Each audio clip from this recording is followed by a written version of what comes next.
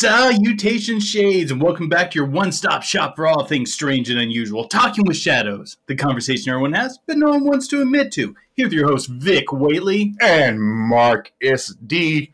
And joining us in the studio today, we have Andrew, CJ, and Jeremy from the Infinite Rabbit Hole podcast. Welcome to the podcast, guys. Hey, thank you. Thanks for having us. Absolutely. I was so excited when you guys told me that you guys could come on to the podcast. I found these guys on our on a joint podcast group on Facebook that we have, and I was anytime you're on any of those groups, the vast majority of them all tend to be inspirational, like self-help podcasts.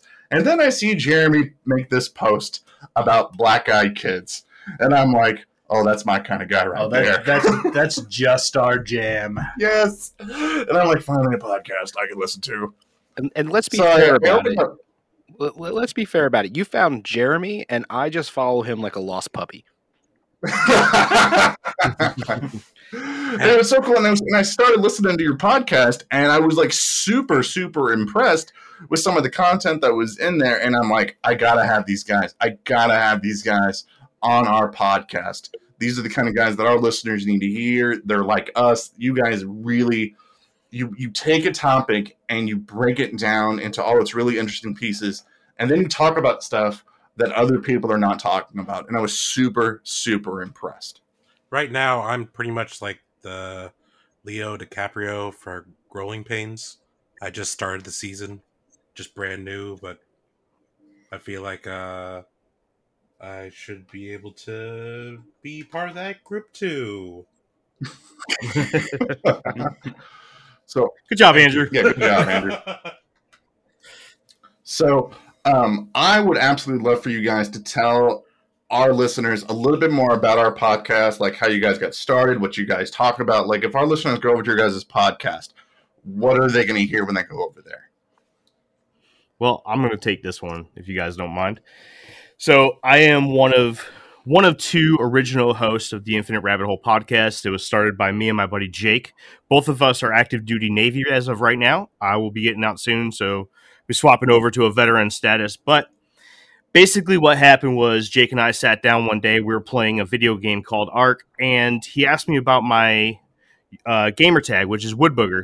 I told him this is what the people in the Appalachian states call a Bigfoot.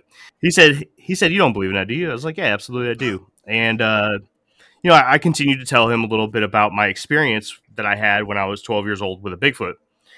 And he was kind of blown away by it. And we kind of got into talking about cryptids and everything. And then he started talking to me about paranormal stuff. And sooner or later, we found out that we had, a similar interest in the unknown.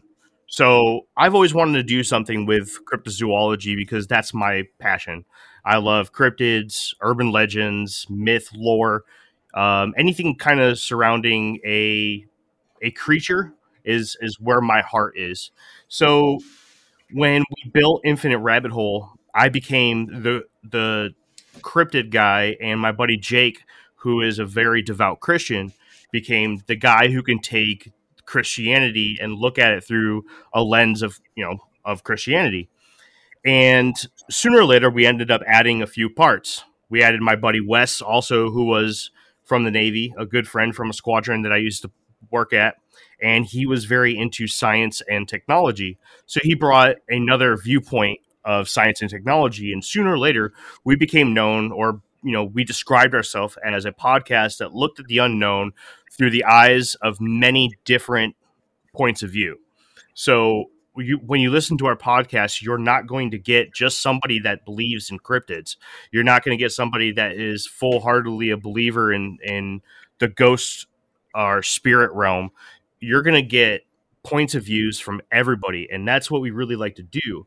Sooner or later, my buddy Jake ended up, throwing in a towel, and he moved over to California and moved closer to family, and he wants to start a family of his own. So he's like, hey, I just don't have time for this. So I filled it up with a good friend that I made through networking in podcasts, CJ, who was at the time one of the hosts of the Cryptotechnical podcast. Him and Andrew and their buddy Ninja Chris ran a podcast called Cryptotechnical. And basically, well, actually, you know what? I don't even know why I'm talking. I'll just let CJ and Andrew tell you that part. Well, Cryptotechnical was a pretty uneventful birth. I like podcasting. Andrew likes cryptids, and I wanted to hang out with Andrew. So we started a podcast and then just kind of included my roommate. And that's kind of how that went, Andrew. Is it not too far off? No, yeah, because we... Uneventful? We were talking about doing a podcast, and I kind of... He's like, yeah, but it's hard to get a type out there. And I'm just like, well, do anybody talk about cryptids? Like, because I think it was right around February or something or we were talking about like leprechauns and other things like that of March. And CJ has a big background of the occult, which is something that he brings into the current podcast. But me at heart, I grew up in a very religious household, but we've always been skeptics. And I've always had like that nature to me of questioning everything. Right. So nice vegan burp, by the way. So like that, I became, or I will be becoming the skeptic of this group, the new one. Yeah, so that's kind of the basis of the Infinite Rabbit Hole. We take these really, really deep topics, and the cast, we kind of do a revolving choice of topics. So CJ's been coming up with a lot of the topics as of recently because he's the new guy. My choice has been diluting the podcast because we've done a lot of legends, we've done a lot of lore, a lot of cryptids, and when Wes came on board, our science and technology guy, we talked about space a little bit, some physics, multiple dimensions, all that other good stuff. And as we bring in these new cast members, such as Andrew, we're going to start diving into some of Andrew's tastes, and we're going to dissect it through all of our points of views. And that's basically how or what the Infinite Rabbit Hole is. We are just a podcast that takes strange topics, dissects them down by the viewpoints of many different people with many different loves, and that's pretty much it. I don't know how else to describe it. You said that your online handle was Woodbooger. Do you know where that word comes from?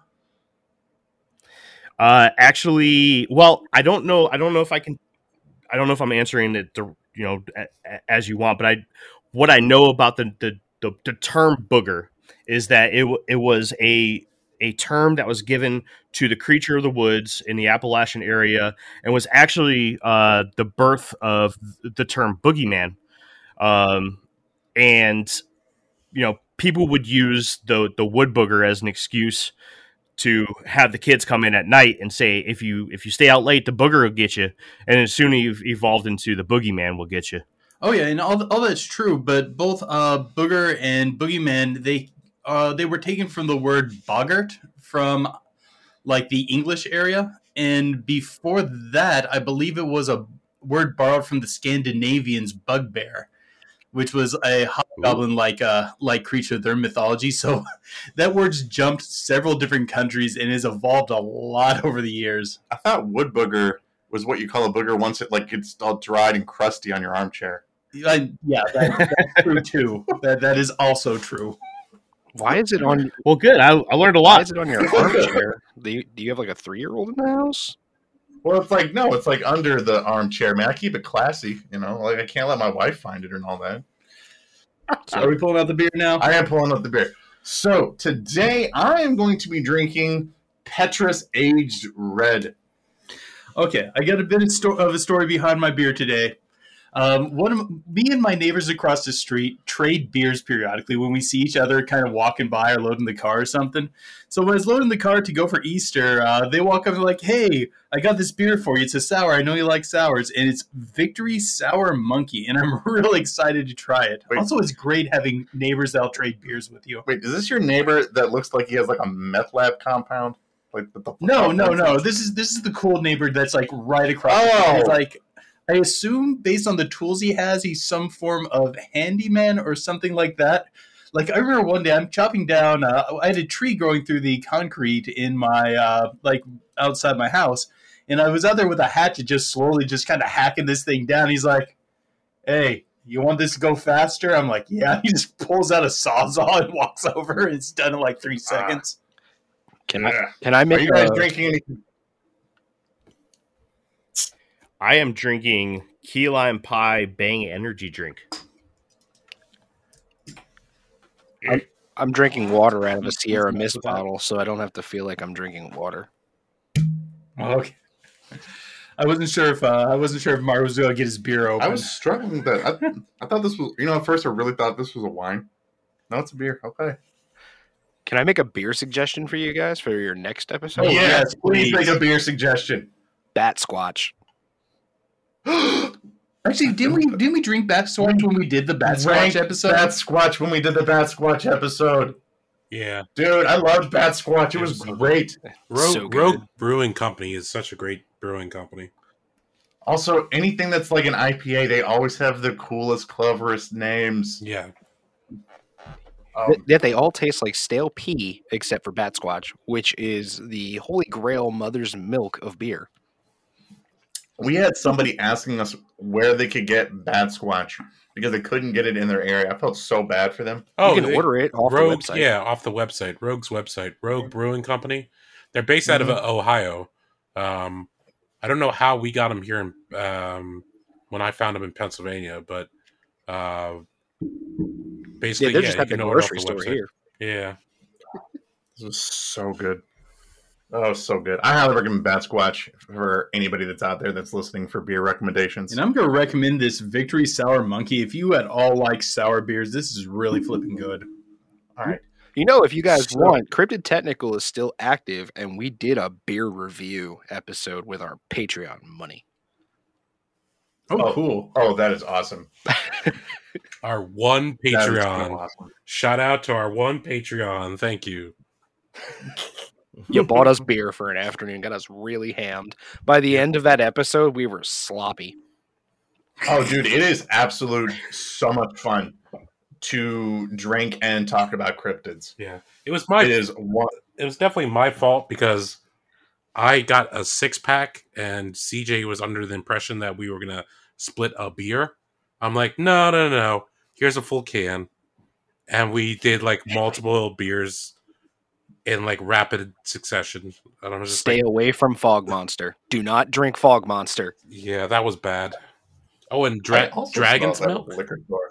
Dragon's Milk is good. You like Dragon's Milk? I wasn't a fan. Yeah. Oh, yeah. I don't get it because I think it's good, but it's not good enough to merit its price tag. Yeah. But I did like it. Well, I think if you're trying to do a paranormal podcast where you also like review alcohol, like a lot of like what we do, it's super like you're gonna be drinking a lot of IPAs. If you want some of those like really funny like monster names. I think the Dragon's Milk is what put me over the edge, and like I started breaking out praying mantises and putting them on the microphones and stuff. And Hear the sounds of nature.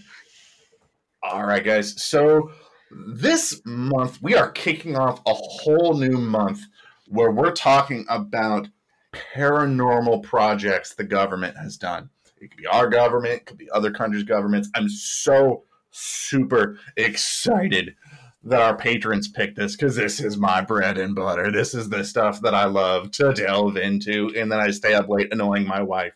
And Listen. I'm going to lip my way through this month because I'm a little in the deep end for my general area. Oh, man, it's so much fun. And then I reached out to these guys, and we decided what would be really cool is to do a discussion on the movie The Men Who Stare at Goats and how accurate that movie was compared to, say, MK Ultra and Project Stargate or anything generally referenced by that movie. So I would love to. What was your guys'? And if you guys have never seen the movie, by the way, Men Who Stare at Goats, it's absolutely fantastic. It's got Ewan McGregor, Jeff Bridges in it, George Clooney. It's great. It's a fantastic movie that I would recommend that anybody to go out and I would watch. It follows generally Ewan McGregor, who's an investigative journalist who goes out to investigate these reports of a guy that's a remote viewer, and it leads them on this awesome journey discovering all of the weird psych stuff that the government got involved in, like in the 70s. What was your guys' impression of the movie? I think fantastic was a generous word. I agree. No, it definitely. I felt that I watched it when I was tired, and that's normally my general idea of if a movie is going to be good or not, if I can stay awake from it. And it was something that definitely kept me entertained to not nod off, I guess. So I think I made the mistake of doing all of the research into MK Ultra and Project Stargate after I watched the movie, and I used the movie as a buffer into the actual information. And I should have done it vice versa, because now that I've done the research into these wild programs that the government was doing, I see why the movie was good. You know what I'm saying? But when I didn't know all this information, or I didn't have as deep as information as I do now, and I just knew the stuff that was on the surface, I'm not gonna lie to you, I was not a huge fan. Well, it probably just seemed like a jumble of nonsense. Well, yeah, but I mean, it. Go ahead. I'm sorry. No, go ahead. Well, it had these moments in it that were hilarious. The cast was really good. I liked the cast. I actually grew to love the cast. The story was interesting. Like, just being a fan of all that science fictional stuff, and being it government involved was really, really interesting. I don't know. I was at the point where at the end of the movie, I looked at it and I was like, yeah, I don't think I'll ever pick this back up and rewatch it. Like, I remember watching this movie and sitting there, like, understanding a lot, like, where, like, Ewan McGregor is coming from in the movie, because he really speaks as, like, this layperson that really does not understand the amount of effort and the amount of money that was put in by the United States government to investigate psychic phenomenon. It is staggering the hundreds of millions of dollars the United States government invested to see if psychics could be used from a military aspect. Yeah, it's pretty crazy. Project Stargate alone, which is basically the concept that the movie revolves around, is a very, very interesting subject. It tied in a lot of pseudosciences and paranormal into military aspects, basically searching for intelligence through psychic means. That was very, very intriguing. And to learn that the government was spending millions, like you said, millions on top of millions of dollars, especially back in the time period that they were doing this, you know, between the 40s and the 90s was like the year group when all of this was being done, mostly from the 70s to the 90s, but, you know, back into the 40s. And to see that they were spending that much money during that time period where inflation, you know, wasn't as high as it is now, and still seeing figures in the millions of dollars, this was something that was really important. And I'm just sitting there going, where were these jobs in career day? Oh my God. So let me ask you guys this. Do you think it was worth it? Or was this a big boondoggle?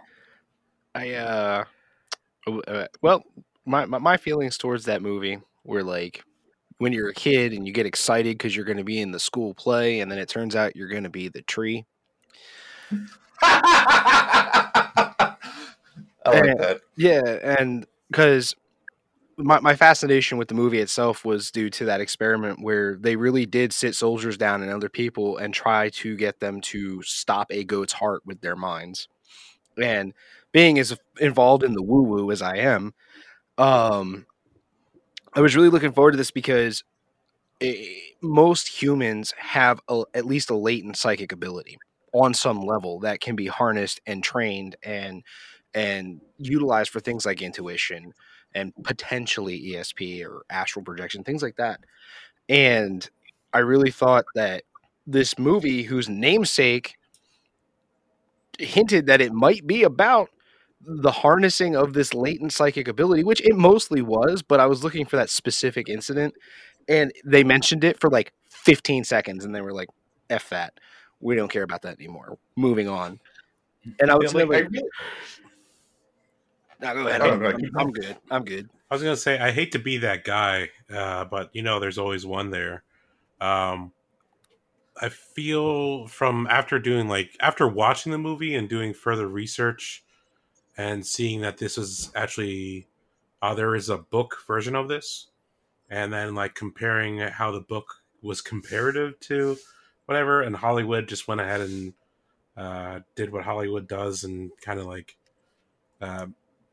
messed with it, so they would add like things that they don't need to add, like love interest or something else in like a book that doesn't have love interest, or like a centralized plot for it, so that things would stream together very nicely. I could see that. I feel like they could have gone a little deeper into the stuff and having more of it, because like I don't know, it just felt like it was kind of whitewashed. It was something like very heavily redacted, and it could have gone a little bit further into like the craziness.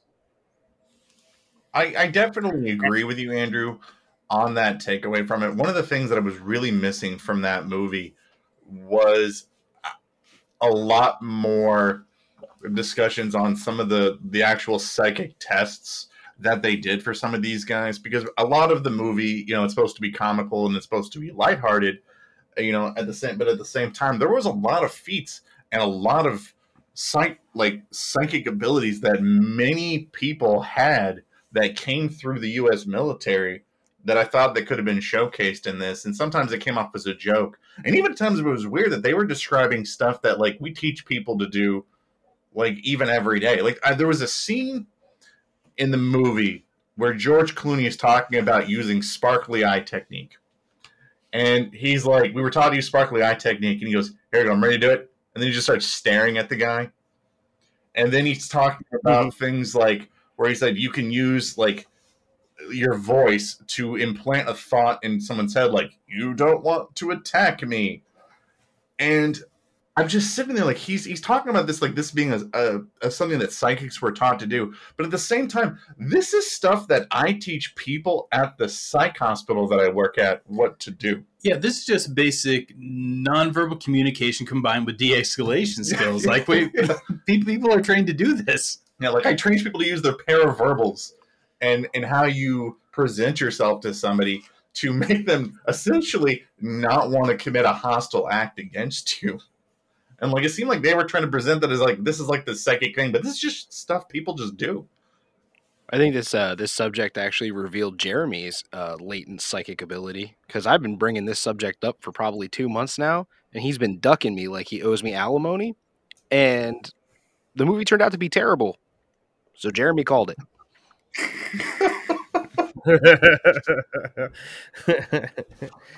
But even though the movie was not my favorite movie, I did get a lot of really good research material, and I am dying to jump into Project Stargate. Yeah, with you guys. Absolutely. What part of Star Trek Stargate really fascinated you the most, Jeremy? Like what You said like, well, so I do this thing on Infinite Rabbit Hole. I do this thing where I have a small script that I read, and then we discuss stuff that I talked about in the script, and it kind of progresses the conversation. Do you guys mind if I do that real quick? No, go for it. for it. All right. So I love it. I'm taking over talking with shadows, guys. All right. So, what is Project Stargate? Good question. The answer is the code name given to the secret USA Army unit established by the DIA, or the Defense Intelligence Agency, in order to investigate the potential for a plethora of scientific phenomena in military applications. Project Stargate was most famous for investigating the phenomenon known as remote viewing as a possible capability of the armed forces to be used in cases involving POWs, hidden bases, weapons, finding key personnel, and other intelligence gatherings. In 1970, the U.S. had reason to believe that Russia was spending roughly 60 million rubles, almost 800,000 USD at the time, annually on psychotronic research. Psychotronics is a term given to a conspiratorial theory that someone can apply electromagnetic radiation to transmit thoughts and sounds into someone's mind, affecting their decision making and physical actions. As a response to the idea that Russia was experimenting with psychotronics, the U.S. established testing a remote viewing program, codenaming the program Scanate, or Scan by Coordinate. The center of the program was run out of a small building in Fort Meade in Maryland, and the official description of the building was one that was used for remote viewing operations, quotated. This program would go on to be used for 23 years, going by many different names along the way. Now, that's pretty much what I have for it, but after that, I have two really awesome examples of where Project Stargate was successfully used. One of the things, what do you guys think? One of the things that I thought was really interesting, at least like what the movie tried to portray, was that like this magically started in the 1970s. Like the United States government just started deciding to do it then. When the United States government had been doing stuff even before like Stargate. Like in the movie, they try to say, oh, this all started because a guy jumped out of a helicopter and then he ends up getting shot and then he goes out on this like long quest. But the government had been investigating psychic stuff way before that, even since the 40s. Like right after like World War II, the United States government and the Soviet Union had collected a ton of material that the Nazis had collected on occult practices, psychic tests, and the use of chemicals for like mind controlling effects. And I thought that was kind of interesting. Like I guess in the movie they probably just can't say the phrase "this all started with the Nazis" because I don't think they probably would have sold as many tickets. I mean, to be that's true. To be fair, governments around the world have been trying to utilize psychic ability in wartime since forever. Like if we look all the way back to even like the ancient Greeks and then pre that towards the days when the world religion was primarily shamanism, anytime they were going to go to war or march or anything like that, they would consult with oracles, they would do protection rituals, they would do all kinds of stuff to really amp their warriors up and keep them safe in battle, and then try to look into the future. Dream walking was very common among Native Americans, and to this day, even in indigenous tribes in other countries right now. So we're talking thousands and thousands and thousands and thousands of years of even primitive government bodies utilizing psychic abilities and metaphysics to assist them in wartime. Oh yeah, and if you want a specific example of it, Genghis Khan, like the pivotal battle that allowed him to rise to power was against, it was him against a Khan named Ankhan and Jamuka. And before the battle, the spirit drummers would line up on each side and try to call the storm. And the storm was moving in along behind Ankhan's armies. And it was this big thing where they felt that that meant the spirits are now marching with their army. But right before the lines clashed, there was a sudden change in the wind, and it started flowing the opposite direction. And historians consider that to be like a major morale breaker that allowed Genghis Khan's smaller forces to gain the advantage against Ankhan. And basically steamrolled them, leading to An Khan's death. And without that victory, Genghis Khan would not be someone that history would have remembered. Jeez. Oh yeah. Nice. Oh yeah. I mean, something that the movie really, I think, left out was how,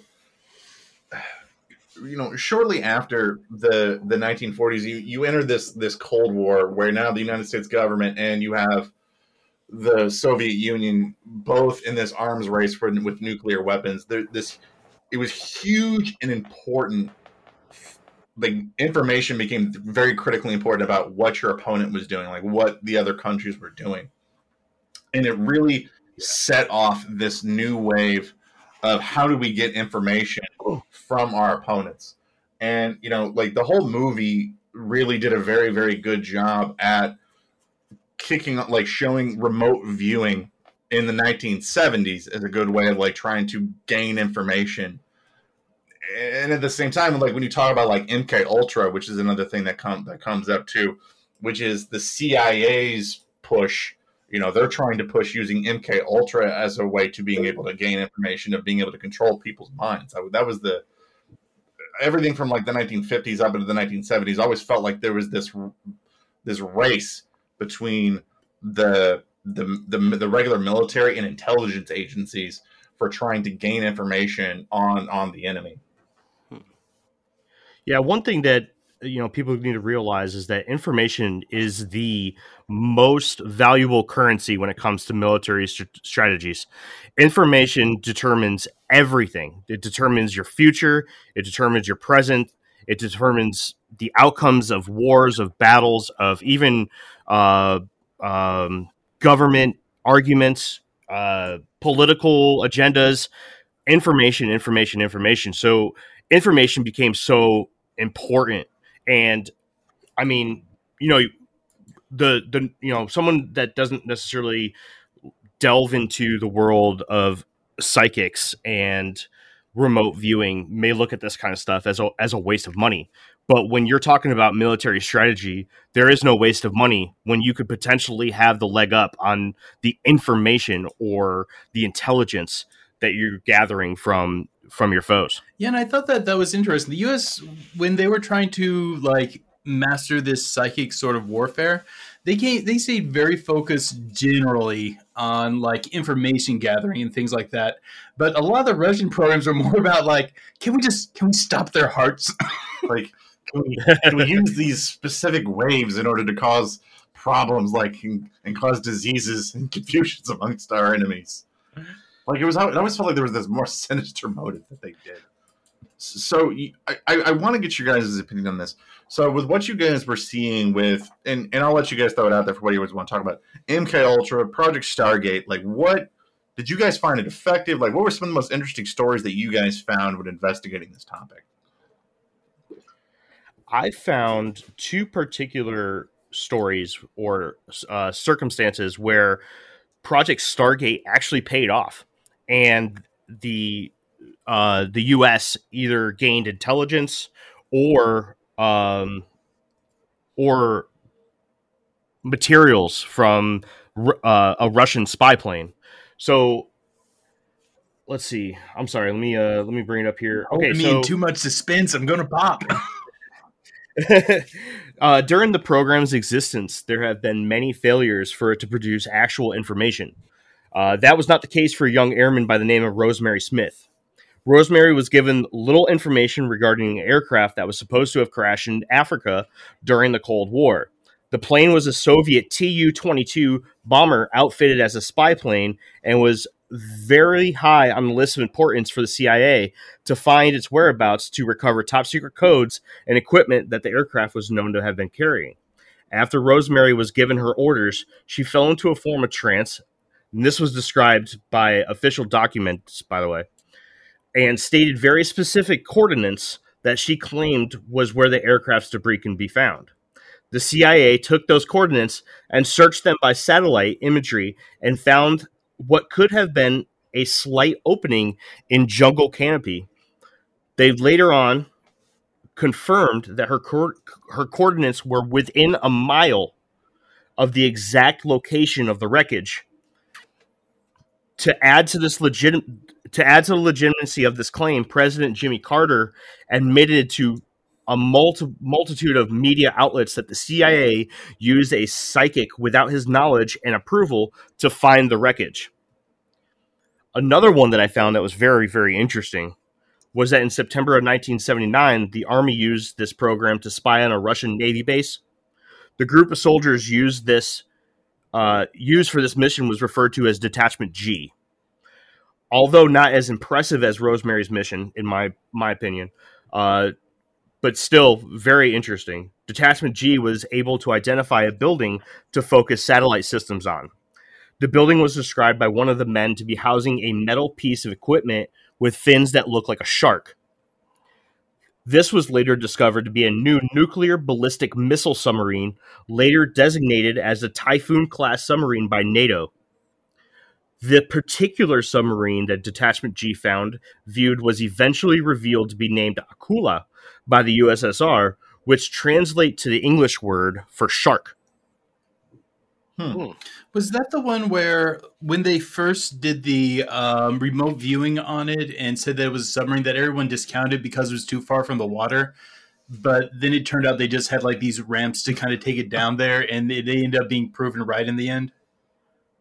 Actually, I don't know. That could be. I remember reading about that somewhere, but I don't remember the name of the sub. I'm sorry. But Russia actually went on to build multiple submarines within that class. So, Andrew, I know that you talk about being you describe yourself as being a big skeptic when it comes to all these things. What was your opinion on Project Stargate or MK Ultra or whatever the stuff that you looked into? What was your takeaway from it? Well, the not so much this skeptic part, but I did enjoy seeing a lot of the stuff that came out of the MK Ultra from a more of a cultural aspect, since a lot of the stuff wasn't really well known and kind of pushed the stuff out to light of day, which then caused a lot of books or other things to be published about it. And we can thank a lot of like films or other things because of it. So in 1960s, right around when this stuff was happening, because of this, they credit the Manchurian Candidate movie as being one of the reasons why, because of all these different things getting revealed about the MK Ultra and other plans that were being brought from out of the shadows by the government and basically being leaked or told about.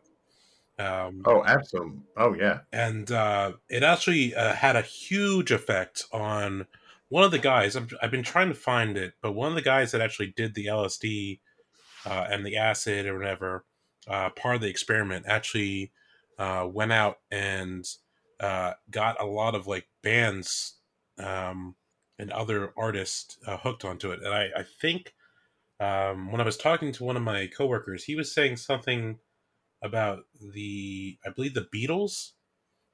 They were introduced to acid by one of these people that were part of the MK Ultra thing. I'm not 100% if that is true, but I don't doubt it being affected by an artist. But it's just interesting to see that, like, if that is true, if that what is saying that we wouldn't have like Yellow Submarine or other things like that, because that's was highly affected to their mood when they were on those drugs, right? So like the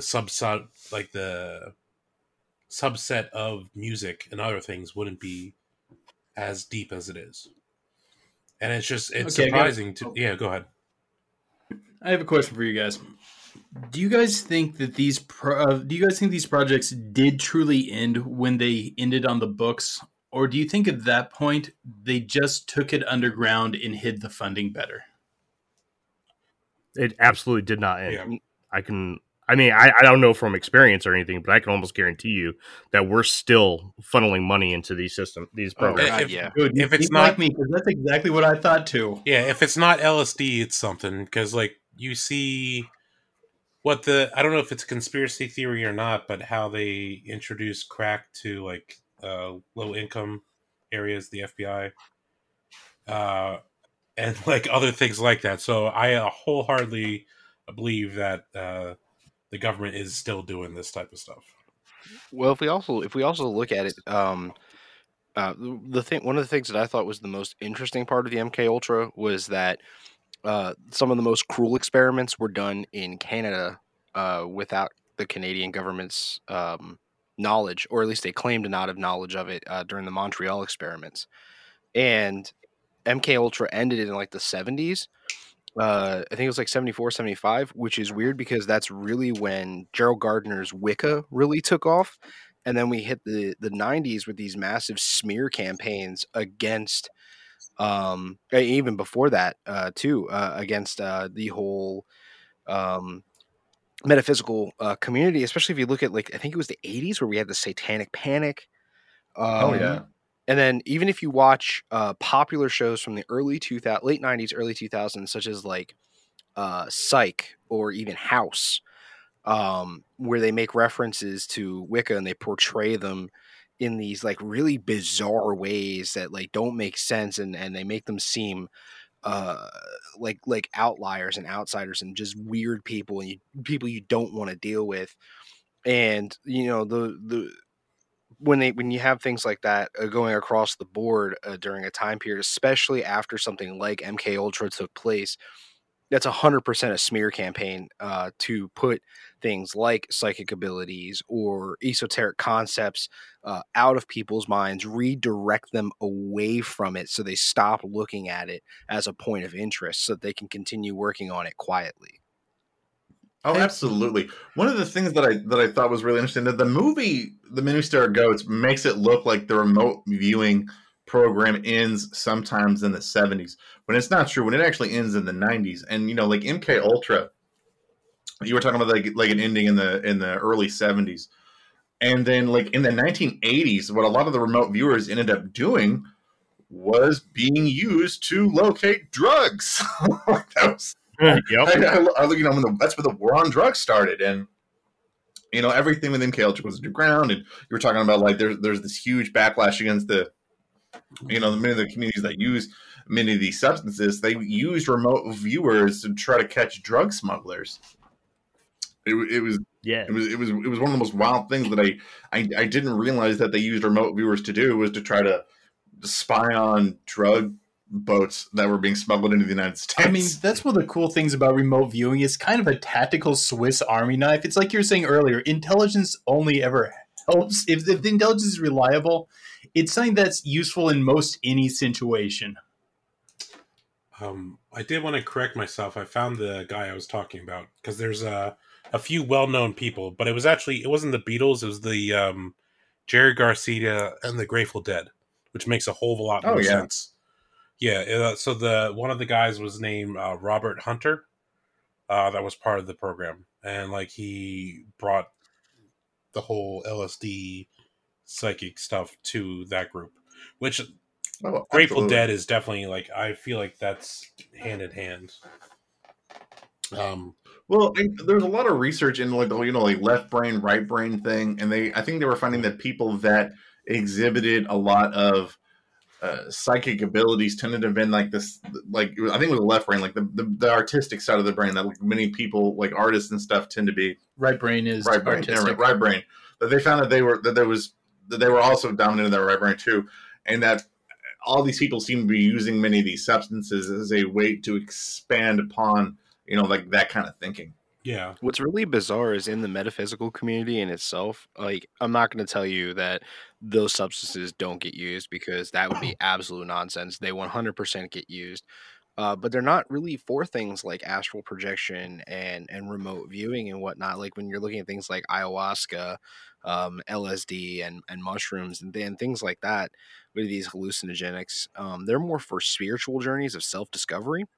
Where if you wanted to do something like astral projection or remote viewing, like remote viewing in itself, you would use something like a black mirror and a candle and meditation, and then maybe some incense. You really don't really end up using the hallucinogenics in those processes. One of the things that I found when I was doing my research on this was I found that looking at it was almost like when people started using these drugs, whether it was, a gentleman by the name of Plutarch, who was real big in the academic community when it came to just psychic research in the 50s, all the way up into the 70s and things like that, or when it came to like the CIA with like MK Ultra stuff, or the military when it came to when they were trying to use amphetamines, or weed or whatever else they were trying to use. That's when they started using those. That's when things started to go badly for them. Like they started using a lot of these illegal, a lot of these substances, and they just their lives fell apart. Like there were numerous people that were in the program that ended up having like psychotic breaks, and ended up in part of it almost ending many of the people's careers. Like that scene with when Kevin Spacey feeds that one soldier, I think it was LSD was what he fed. I think they directly said LSD, and then he has like a psychotic break where he was walking around naked and he's shooting a gun. Minus the gun part. That actually happened to a particular gentleman. It was like Major General Albert Stubblebine, I think that's how you pronounce his name or whatever. Like that was very prominent in Psi research during that time period. Like he ended up driving a soldier to a psychotic break where he like ran around the base naked. Like that stuff happened. Yeah. Like it often seemed like it wasn't really helping anybody. Yeah. Have you read any of the German documents on what happened to their soldiers during the siege of Berlin, when they had them like mainlining essentially meth nonstop to kind of keep up with the defense? I think they started just dying. Oh yeah. It was pushing their bodies to literal breaking points. So a lot of them were doing some extremely erratic stuff. A lot of people contributed to doing more for the collapse of Berlin during the siege than anything on the defense side. It has a lot to do too with not understanding the substances that you're putting people under. So like when it comes to hallucinogenics, you really if you're gonna drop acid or anything like that, you really need somebody there who's like a babysitter, or if you're doing a spiritual experience, their guide. And pretty much that's like if your trip starts turning into a bad trip, they bring you back so you don't have a psychotic break. So like back in the day, I experimented with something called Salvia divinorum before it was made illegal. And I would tell you, you would see some intense things. And if you go into a trip and you're in a bad mood, you're going to have a bad trip. And you really need somebody to bring you back out of that so you don't do things like fist fight your refrigerator. And you will do stuff like that. Like without a joke, you will do some wild things in those states of mind. And and they just don't have those people. And nowhere in that movie or in any of my research did I see that where they really had anybody there guiding these individuals. Like they would go into these clubs and drug people and just sit back and watch what happens. Or they would, they would dose them during these experiments and then watch what happens, but they were never there to guide them through the process. And maybe that's because they didn't understand what these substances were truly doing to people, or maybe they didn't care and they were just kind of lazy about the experiments, which would not shock me either, if you know what I mean. Yeah. So CJ, I'd like to ask you a question. I want to ask you a question on this for the stuff that you're talking about right there. So, you're the CIA, you're the military. Generally people that I think that are pretty good problem solvers, critical things, got critical thinking skills. Out there that there are people that use these substances and have been using these substances for a while, responsibly, or know how to use these things. But, when you look at the research with stuff like with MK Ultra, even with Stargate, it looked like that's not what happened. It looked like it's like they didn't bring any of these people in. Why do you think that was the case? Do you think that's intentional? Do you think it's just neglectful? Like where do you think the disconnect was there? Why is there a disconnect? I'm going to deflect this question to Jeremy and alter it to Jeremy. What does the military's funding look like? Well, to answer his question, the reason why they didn't bring in people that were using these drugs responsibly is because they were looking for people with fractured minds and fractured psyches. A lot of the places that they would get their victims from were from universities, hospitals, and prisons. So you had a lot of young people at universities that needed money and looked at these programs as a way to earn a form of revenue, and at the same time be able to do some pretty cool drugs. And then you had prisons where these people definitely didn't have a choice at all, and hospitals where people were in